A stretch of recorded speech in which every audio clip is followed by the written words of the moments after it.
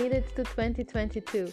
Honestly, it's all a bit of a blur to me, but I'm happy you're here listening to Elwood Talks, the first podcast about destination weddings in Greece.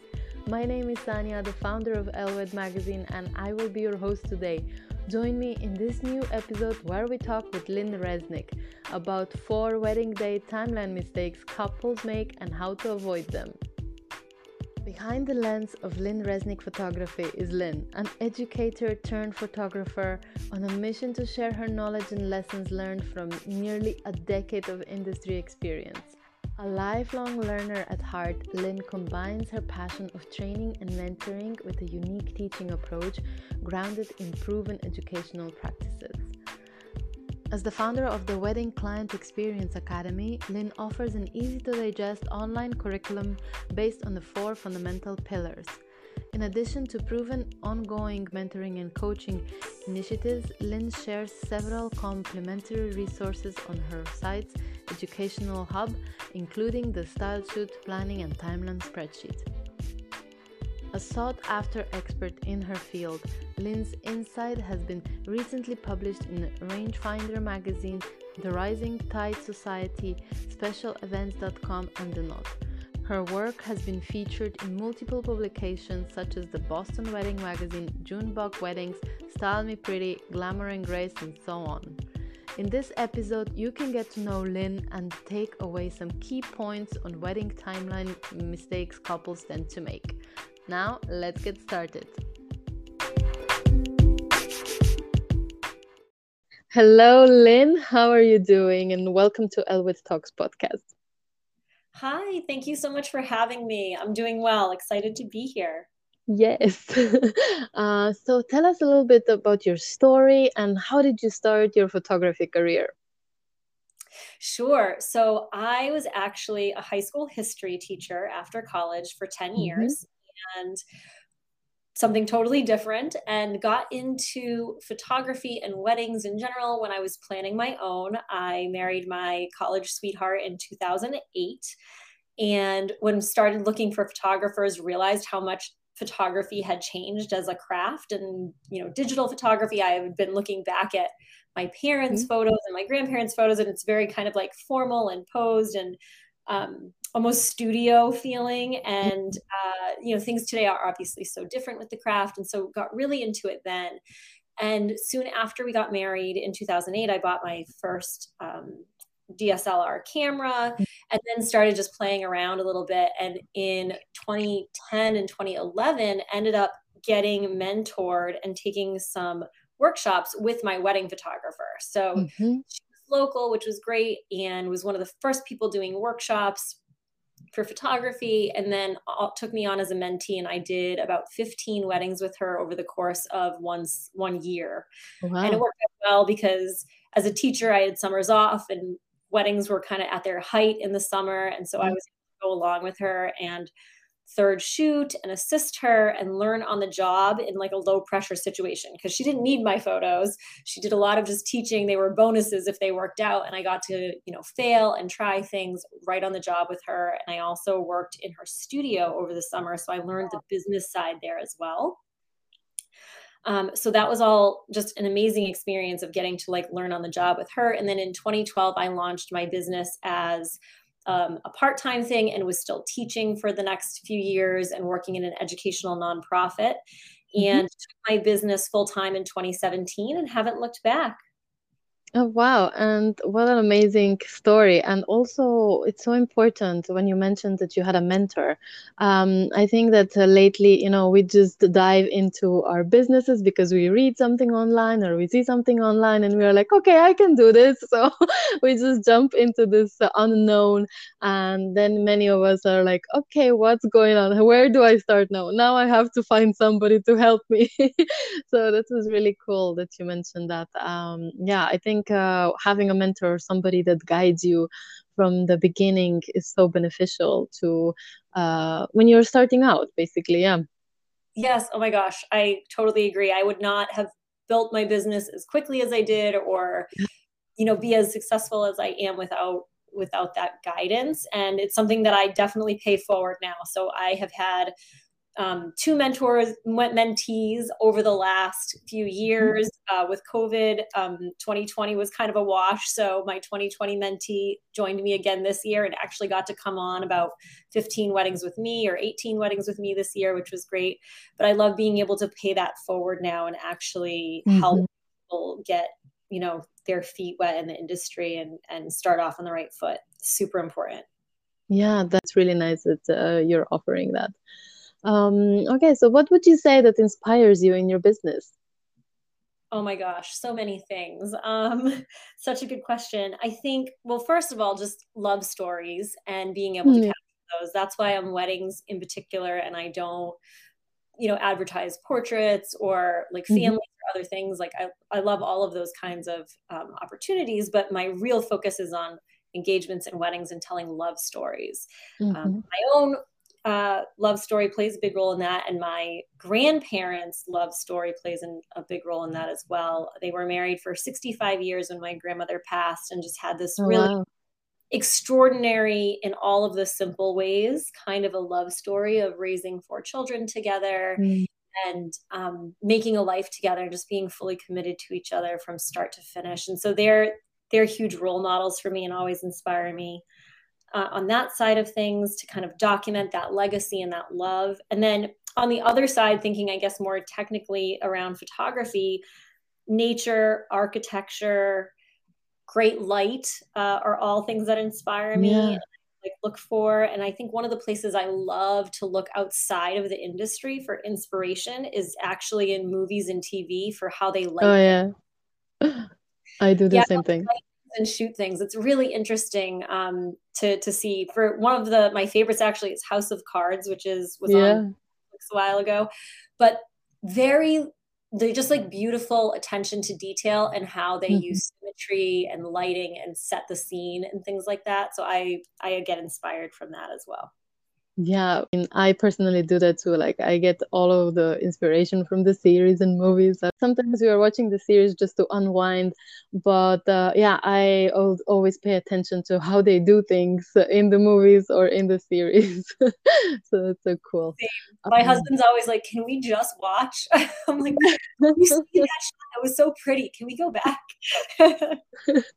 Exactly. Okay, so today we will be speaking about 4 wedding day timeline mistakes that couples make and how to avoid them. But before we dive into the 4 mistakes, can you tell us a little bit more what wedding timeline is and why is it important? Yes. So a timeline for your wedding day just lays out, it can be really as detailed as you want to make it. I've seen ones that are like 10-minute chunks of time, even basically from when your hair and makeup starts and your day kicks off through the end of the evening, and it breaks everything out for what vendors are going to arrive, when things are going to happen throughout the day, thinking about when hair and makeup needs to finish, when your portraits will begin, your transportation needs to be included in there if there's multiple locations, when dinner service will start or when cocktail hour starts and ends, how long your ceremony is. It kind of involves all of those things, and it maps out what your day will look like and how it will flow from start to finish. Yeah, and who usually sets this? Like, okay, obviously the couple, and should they have some help when setting the timeline with some professionals? Absolutely. That's a great question. Yeah, the couples are going to want to be involved, but certainly this is something where you can lean on your vendors. I think if you have a planner, they're going to take care of this for you and work closely with your other vendors to coordinate. If you don't have a planner, this often falls to the photographer, which is why I'm here to talk about it today. We're going to want to make sure that as your photographer, we're making sure that all of that time for formal portraits is booked in. And we have a lot of other people like the florist and hair and makeup and even the venue and catering that all are relying on us to run on time and know the schedule, and they need to know, their drop-offs and start and end times based around the photo schedule in a lot of ways. So we kind of become that default planner to help you do that if you don't have a planner that you're working with. And then, of course, for the second part of the evening, the venue coordinator, the person at your venue is going to be able to help with the flow of the evening once you're at that venue for your reception. Yeah, and if I can just add here, even if the couple has a wedding planner, it's so important to also speak with the wedding photographer, because sometimes wedding planner doesn't really filter in the time that is needed for portraits. So usually things get off track when the couple has to leave on another location. So that usually takes some time with driving or commute. And I think all these things need to be also added to the timeline. Do you think that's important? 100%. And yeah, I think that planners, I would hope, all the planners that I've been lucky enough to work with reach out ahead of time to the vendor team and, photographers, and to make sure, hey, how does this look? Do you need anything shifted? And so are willing to work with you on that. But if they're not doing that, it is important to loop the photographers in for sure, just to make sure that that time is there. Absolutely, yeah. Okay, so let's go into the 4 mistakes that you see couples make. Sure. So the first one here, all of these, by the way, right, because they're timeline things, it's usually not enough time. So that's just the spoiler alert. But the first one here is not budgeting enough time during the getting ready process. And specifically within that period of time between when hair and makeup ends and you have to leave to go to your ceremony or your first look if you're doing one. So this is that time that, hair and makeup wraps up. And then a lot of people are like, okay, great. All I have to do is hop into my dress and then we can leave and we're good to go. This happens. It's more for, I think, the ladies than the guys. The guys tend to be able to flow pretty quickly and get dressed quickly and just have like less going on during the prepping. That's not true for all of them, but that's true for often true. So the ladies will think about this. I'm just popping in my dress and getting on the road. But the truth is that there are more and more options for things to do between, hair and makeup finishing and when you leave.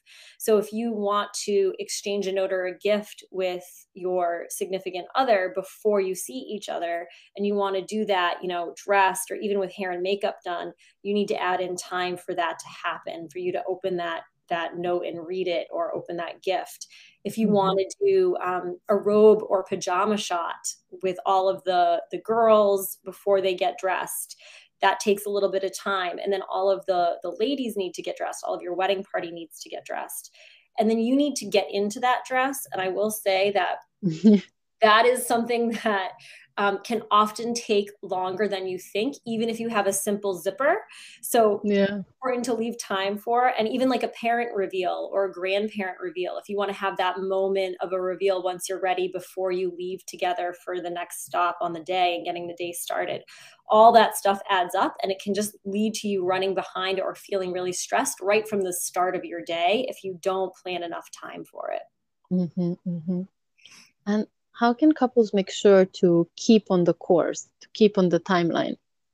Yeah, so first step is just to plan for more time than you think. I always say you need at least 45 minutes after hair and makeup wraps before you leave. And the other thing to do is to practice getting into your dress the week before your wedding. And I mean fully practice. So like, don't just try it on and make sure it fits. Like if you have, boob tape, or you have a corset that you need to lace up, or you have all of those other elements, if you need to cut straps off, or like think about all the things. So run through the full process of getting into your dress the way you're actually going to do it on your wedding day, so that you know about how much time it really is going to take you to get yourself together and that final look before you have to step out. Yeah, and what happens if somebody is late, or I don't know, somebody isn't coming at the wedding, or there's some kind of a delay? Oh my gosh, yeah, it's inevitable to some degree that someone's gonna have to, they forgot something, they're running a little late. Like maybe, hair and makeup runs over because an extra bridesmaid decided they wanted, false lashes or something like that, and wasn't planning for it, and they just take time. So adding that cushion of time in general is going to be like the number one takeaway from today. Always add more time than you think. Add some cushions. But I think one of the things might be on that hair and makeup side is just to leave that additional cushion of maybe having them plan to be done 15 or 20 or even 30 minutes earlier than you actually need them done. So that if someone's late and they couldn't get started on that last bridesmaid because she, was late rolling into the getting ready suite, there's still time for that to happen and you're not actually running behind schedule that way. And then if you are, or if something does happen, I mean, it's easy to really feel stressed about it, but remember that it's your wedding day and things aren't going to happen without you. So if people need to wait, if it starts a few minutes late, that kind of thing, it's not the end of the world. And it's more important to just stay calm and work with your vendor team to figure out how to make up for some of that time if you do start falling behind a little bit. Yeah, absolutely. And when do you usually, I mean, you personally, when is it best for you to take the couple for couples portraits? Yeah, so it really is up to my couple in terms of whether they do a first look or not. So that first look, seeing each other before the ceremony or not doing that, that is generally, I leave that up to them. And I have probably half and half of my couples, 50% really want that traditional ceremony reveal. And the other half are ready to see each other earlier and want to get formal portraits taken and out of the way so that they can join, their cocktail hour and spend every possible moment with their couples. This actually leads maybe to our next one, which we can talk about, which the place I do weigh in, or that I would be concerned about, is if you held if couples who hold a sunset ceremony, but they don't do a first look. So that's a mistake that couples make and is easily avoidable. But what happens there is that it means you don't have time in sunlight for your natural portraits. Because if you're getting married with the sunset, that means you're going to have very little natural light, sunset or sunlight left. And you'll need to move your portraits indoors, which is totally fine. And as long as you have a professional photographer who knows how to use flash, you're going to be in good hands. But a lot of times, especially for someone who's a little more lighter and brighter aesthetic like myself, that means that you're not going to end up with photos that look like what you've seen, because lighting with flash indoors is just very different than using sunlight outside. So it's important to know that. And then the other thing, no matter what, whether it's sunset or not, to just have as a side note is to think about, if you don't do your first look and you have this sunset and then you just have cocktail hour for your photos, that means all of your photos, family, your wedding party, and your couple's portraits all have to happen in 60 minutes of a cocktail hour, and that can feel rushed. So instead of doing all of them, get creative and talk to your photographer about still trying to do some of them earlier. That will help you avoid, that all indoors feel, and you light all of them. You can still do some of your separate family portraits, your individual photos, and some wedding party photos all separate, and kind of take care of those, and then just come together after the ceremony for those last ones that require the two of you to be together. But the biggest thing, go ahead, sorry. No, it's okay. The biggest thing? I was going to say, the biggest thing is with scheduling your ceremony, if you do want those natural light or those sunlight portraits, is to schedule it so that it ends 60 to 75 minutes before the sun sets. Not starts, but ends. So that you still have that full hour of sunlight left to take portraits in together. Okay, this was my question actually. How many hours do you usually suggest to take for portraits? How many minutes or hours should the couples filter in? So this is going to differ photographer to photographer. For myself, I plan for 90 minutes to 2 hours, depending on, cushion and how much sunlight we have or what time of year it is, but at least 90 minutes. And I look at that for basically 30-minute chunks of time for the three major groups that I'm looking at for formal portraits, being family, wedding party, and couple. And I always like to try and get 45 minutes for the couple's portraits, if that's possible, if the timeline will allow for that. So ideally, you're looking at 90 minutes to 2 hours to do those. Yeah, that's a good time chunk of the whole schedule. It is. And that's why it's so nice. If you think about doing everything after your ceremony and just over the course of a cocktail hour, let's say you're not getting married earlier in the day and you're just rolling right into cocktail hour and then right into your reception, that's just usually 60 minutes. And I'm asking for at least 90 for your photos. And so it's going to be really hard to do those formal ones without feeling pretty rushed, no matter what time of day. So it's really important to work with your photographer to figure out how you're scheduling in all that formal portrait time and giving the time they need so that you end up with those beautiful, thoughtful portraits that you want. Absolutely. Because those are, I think, one of the most beautiful photos when, the couple is together and it's just the two of them. Absolutely. Okay. So let's get to the third mistake. Sure. This one is, you actually already mentioned a little bit when we were talking about transportation, forgetting to add a time buffer for transportation. So a lot of times couples will they'll Google how long it takes to get from point A to point B for, getting ready to get to their ceremony site. And they're like, great, it's 20 minutes. And they'll put 20 minutes on the timeline. And the problem with this is that wedding time moves really quickly and you're moving a lot of people around and you're not necessarily accounting for things like traffic or the fact that it's going to take 5 to 10 minutes to load a trolley full of 20 people.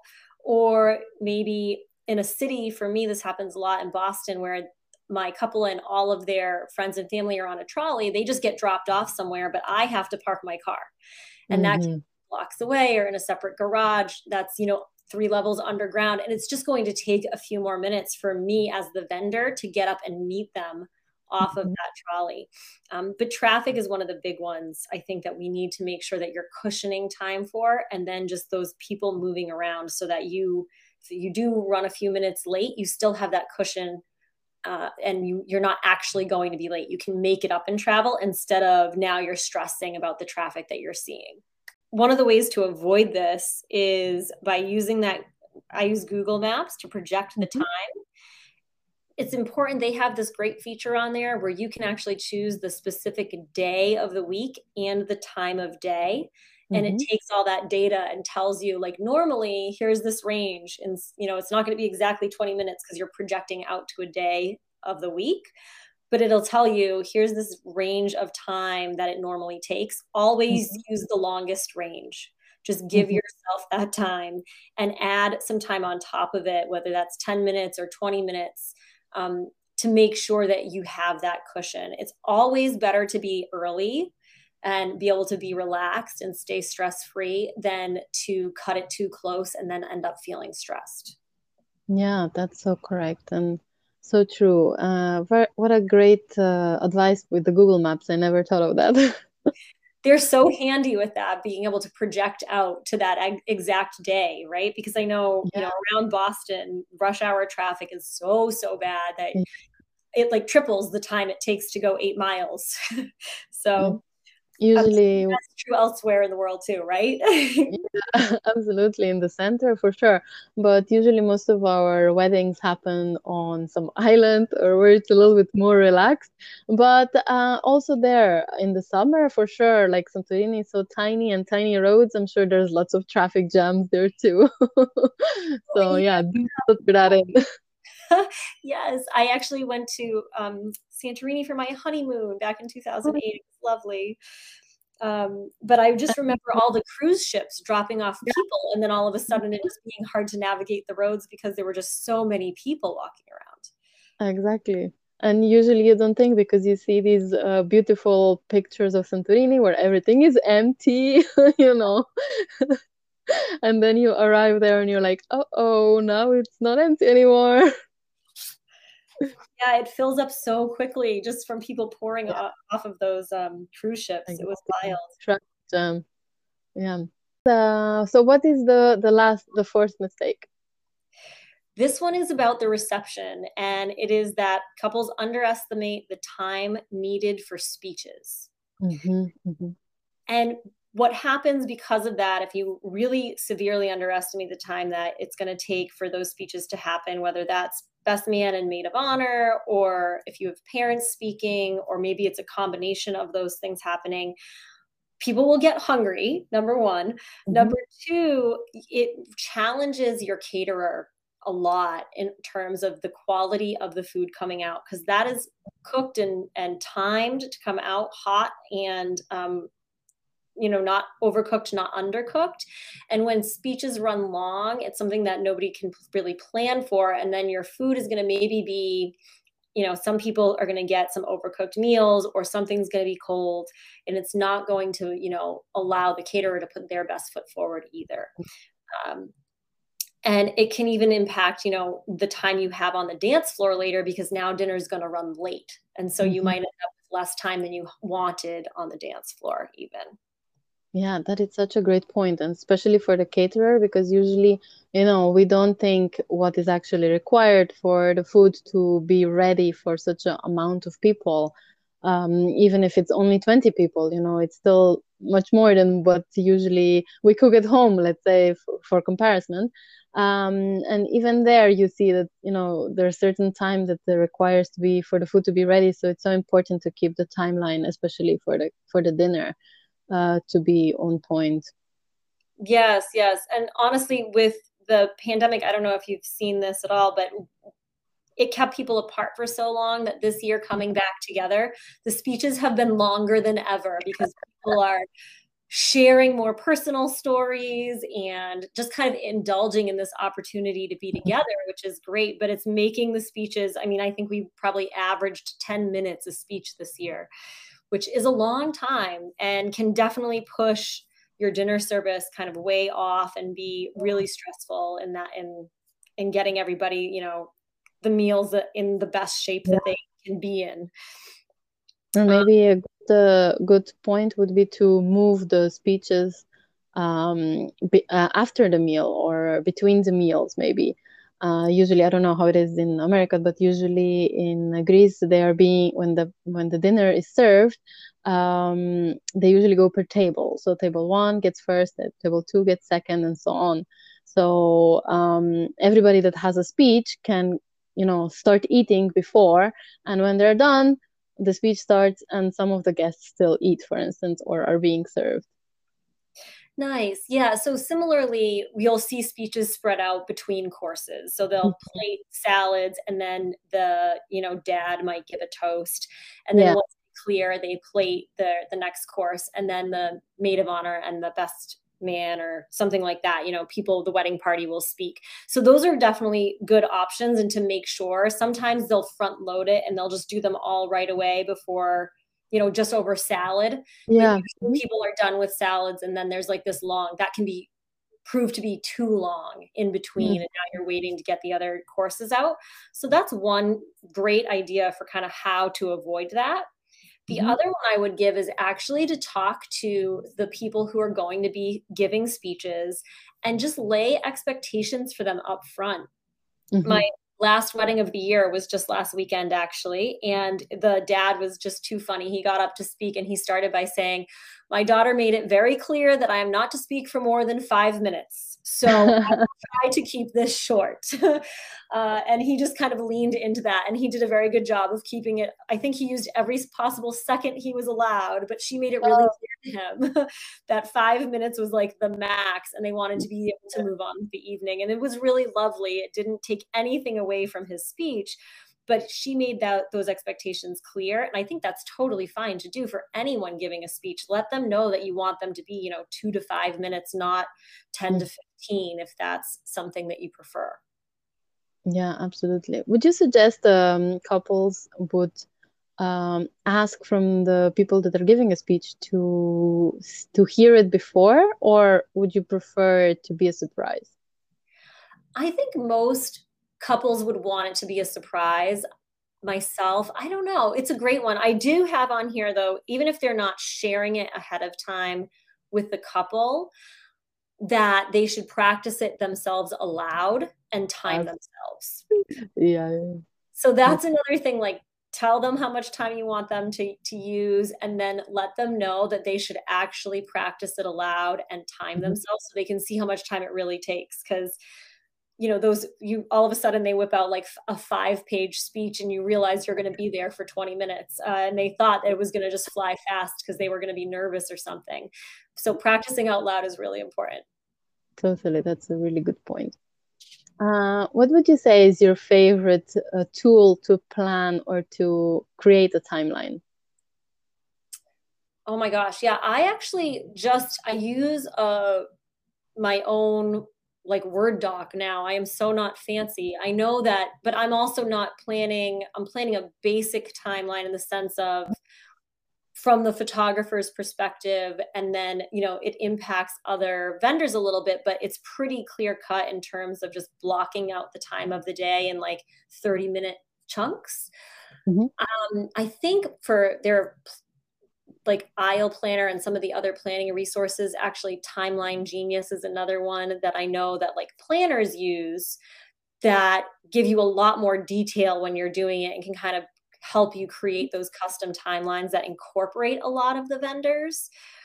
But for me, it's a pretty simple like Word doc. And at this point, I just know a basic outline of the day that I'm using. And I actually share one with my couples up front. Once they book me, I'll send along a magazine that has a couple different samples in it, so they have a sense of it too. That's great. And do you usually contact a planner if they don't contact you, or some other vendors, and say, hey guys, I got booked by this client, blah, blah, here is my timeline?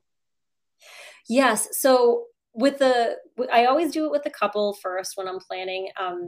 If there is a planner involved, I'll always reach out and just say, hey, I would love to, take a look at the timeline. I also want to be really respectful that they're coordinating with a team of vendors and I'm not their only priority. And so I always ask what their process is. I think that's important, because if I'm asking for the timeline 6 months out and they're not putting it together until 2 months before, me asking for that early is probably going to be really annoying to them. And so I always say, like, I'd love to look at it when you have it ready, but I'd love to know what your process is, because every planner is a little different.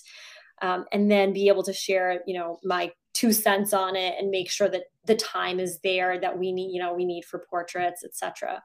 And then in terms of couples who don't have a planner, where I'm really taking the lead on creating the timeline with them, I generally schedule a check-in call 6 months before their wedding.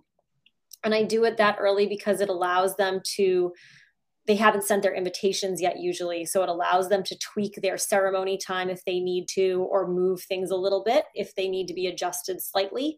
They haven't now like locked themselves in and invited 100 guests with these times, that we're going to now change. So we catch it early, and we'll go through together and block it all out, and I'll send it to them. And I, offer to send it to, the hair and makeup artist, or usually I'll just let them know, because I don't necessarily know who all their vendors are at that point. You should share this with the hair and makeup artist and the florist. And the reason is they're going to want to know when they need to be finished for hair and makeup. And the florist is going to want to know when they need to drop off your personal flowers, like those bouquets and boutonnieres. So they're going to want to have those delivered to you in time for portraits, and, or, styling, like loose blooms for styling your details. And so make sure to just share this information with them. That's a great point. Yeah, because every vendor that is working at your wedding needs to be informed of what and where and what time they have to, as you say, arrive and finish and pack up and when the ceremony starts, and especially if the ceremony is in the same location as the dinner later, things have to be set in advance. Yeah. Absolutely. Yeah, there's always a lot of moving parts, a lot of people involved. So being able to get the basic structure of your timeline set early, and then, sending it along to other vendors to make sure that it works for everyone, is always a great way to do it. And that way you're not running into issues that are harder to fix like a week before or the day of. Absolutely. Is there one question that almost every client asks you about their wedding, about their timeline? I don't know. Do you have like this one big question that is like the same for every couple? Oh, that's a great question. Honestly, a lot of them ask me about a first look and whether they should do it Mhm. or not. And that's going to be a question I get from almost every single couple. Well, should we do a first look, or what if we don't want to do a first look, or how does that work? So a lot of questions around that. And like I said earlier, I usually will push it back on them a little bit and try to get more information, because I want them to be able to have the day that they are dreaming of. And if they've always dreamed of having a ceremony reveal, Mm-hmm. we're going to do things to help make that happen and still get the pictures in, before and after, divide them up, whatever that looks like, whatever we need to do to make sure that that happens. But I also want to honor the things that are most important to them. So I think usually my answer to that question is not what they're looking for, in the sense of a definitive, you must do a first look or you must not, because I'm always going to ask what they want to do and then help them Mm-hmm. get there. But that's a very common one. That's a good point. And yeah, it's so important that you find out what exactly is your client is all about, so you can advise them correctly. Yeah, the caveat would be that, in winters here in New England, in the States, we have, it's getting dark at 4:30. So Mm-hmm. if you're having your ceremony from 3:30 to 4:30, and I'm going to push you at that point to do a first look, because you're not going to have any natural light at all, no Yeah. sunlight. And you generally, you hire me because you see a lot of sunlit portraits and sunlit, Mm-hmm. candids and photos on my feed. So if you are hiring me, most likely you value that natural light look. And so we just Mm-hmm. need to work with like being reasonable around the timeline. And so that would be the only place where I might push for that, is just to make sure that they're thinking about what it really means if they don't do it, and then the sun is down at 4 o'clock. That's a great point. Yeah. Here, usually most of the weddings happen in the summer, so the sun sets like at 9 or something, so there's plenty of time. But to that point, most of the weddings do happen later at night because it's so hot. So it's too hot actually to get married before in the summer. Oh my gosh, yeah. So you're still Yeah. facing that kind of end of natural light, even Yeah. though it comes later. Yeah. Yeah, and many Greek weddings, actually, local weddings, they actually happen at night, like at 9 o'clock at night or something like that. You actually go to the church at 9 o'clock at night and then the party until the morning hours. Well, that sounds really fun. But yeah, and you'd want to make sure that your photos are done before that if you want to get any sunshine in there. Exactly. Exactly. So tell us a bit more what you're currently working on. Sure. So I am currently gearing up to support my couples and photograph another set of, beautiful love stories for next year. And next year is proving, at least in the States here, to be pretty wild in terms of bookings and the number of weddings that are going to take place. So that's really busy. And then, over these winter months, there's a lot of like check-ins and support and things like that I'll do with my couples. And the other big thing is that I have been speaking more, and I actually launched my first course for other wedding vendors. So Mm-hmm. and that launched last year, and I'm in the launch process right now, actually, as we're recording, for a second launch of that. It's called the Wedding Client Experience Academy. Mm-hmm. And it is 10 lessons that get delivered to your email inbox, all about client experience and how to create a repeatable but bespoke feeling client experience for each of your couples. And so that's the education side is the other thing that's kind of big on my radar right now, and pushing that out there and starting to build a brand as an educator in the industry as well, because I was a teacher before, and Yeah, education still runs in my blood here. that comes naturally to you. Yeah. Yeah. That's so amazing. Yeah, it's really important, the client experience for all the wedding professionals. Not just for photographers, I assume, but also, other wedding professionals need to work on this, how the client actually experiences the whole wedding process, because most we that are in the business, we're all like, oh yeah, okay, we know this, next, but we forget that brides actually come to us not knowing anything about the wedding world, not knowing where to start, not knowing, what is going to happen or anything. So I think it's really important to educate the clients what to expect. Exactly. I completely agree. That's a big part of my support and planning with them over the course of, the year or 8 months or whatever we have together. And that's a lot of what I talk about in the academy is how can you support and educate and be a resource just beyond, that hired professional that you are, to do a little bit more to really make that experience a positive one and a memorable one. Absolutely. And for the last question, what advice would you give to all couples who are planning a destination wedding? Oh, what a great question. Yes.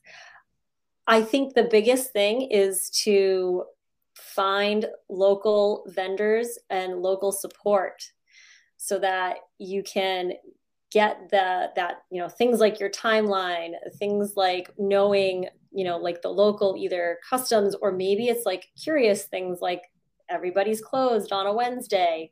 I don't know, whatever those things might be that you just might not know, and that other vendors may not know. The more you can work with a local vendor team of professionals in that area, I think the better. That's a great advice. Yeah. Okay, so where can people find you? Yeah, so I am Lynn Resnick Photography, and my website is just www.lynnresnickphotography.com, and I'm on Instagram as Lynn Resnick Photo. So Great. That's where I spend the most of my time. So it was lovely chatting with you. I think we covered a lot of timeline related issues. Yes, I hope this helps people, budget that extra time. Moral of the story, just add some time. Time will solve all of your problems. There you go. Okay. It was lovely chatting with you. Thank you so much for coming. Thank you for having me.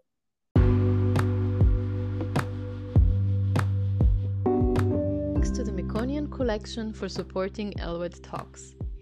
A local family-owned group of 11 outstanding luxury hotels, the Meconian Collection is located on the legendary island of Mykonos that offers savvy guests a variety of the most fascinating venues. The whitewashed private chapel, avant-garde Thalasso spa centers, gourmet restaurants and magnificent wedding venues for up to 1,000 guests. Situated on the unspoiled Elia beach, which is renowned for its fine sand and crystal waters, with personalized support, excellent food, and of course the impeccable service that the Meconian Collection is known for, your ceremony can be an amazing outdoor experience overlooking the breathtaking panorama of the Aegean Sea and the unforgettable sunset. Book your stay now at meconiancollection.gr. That's meconiancollection.gr.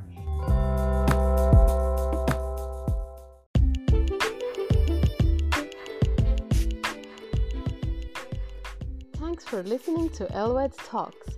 I hope you found this show helpful and inspirational. You can subscribe and listen to Elwood Talks on some of your favorite platforms such as Apple Podcasts, Spotify, Anchor, and many more. Head over to elwood.com/podcast to find out more.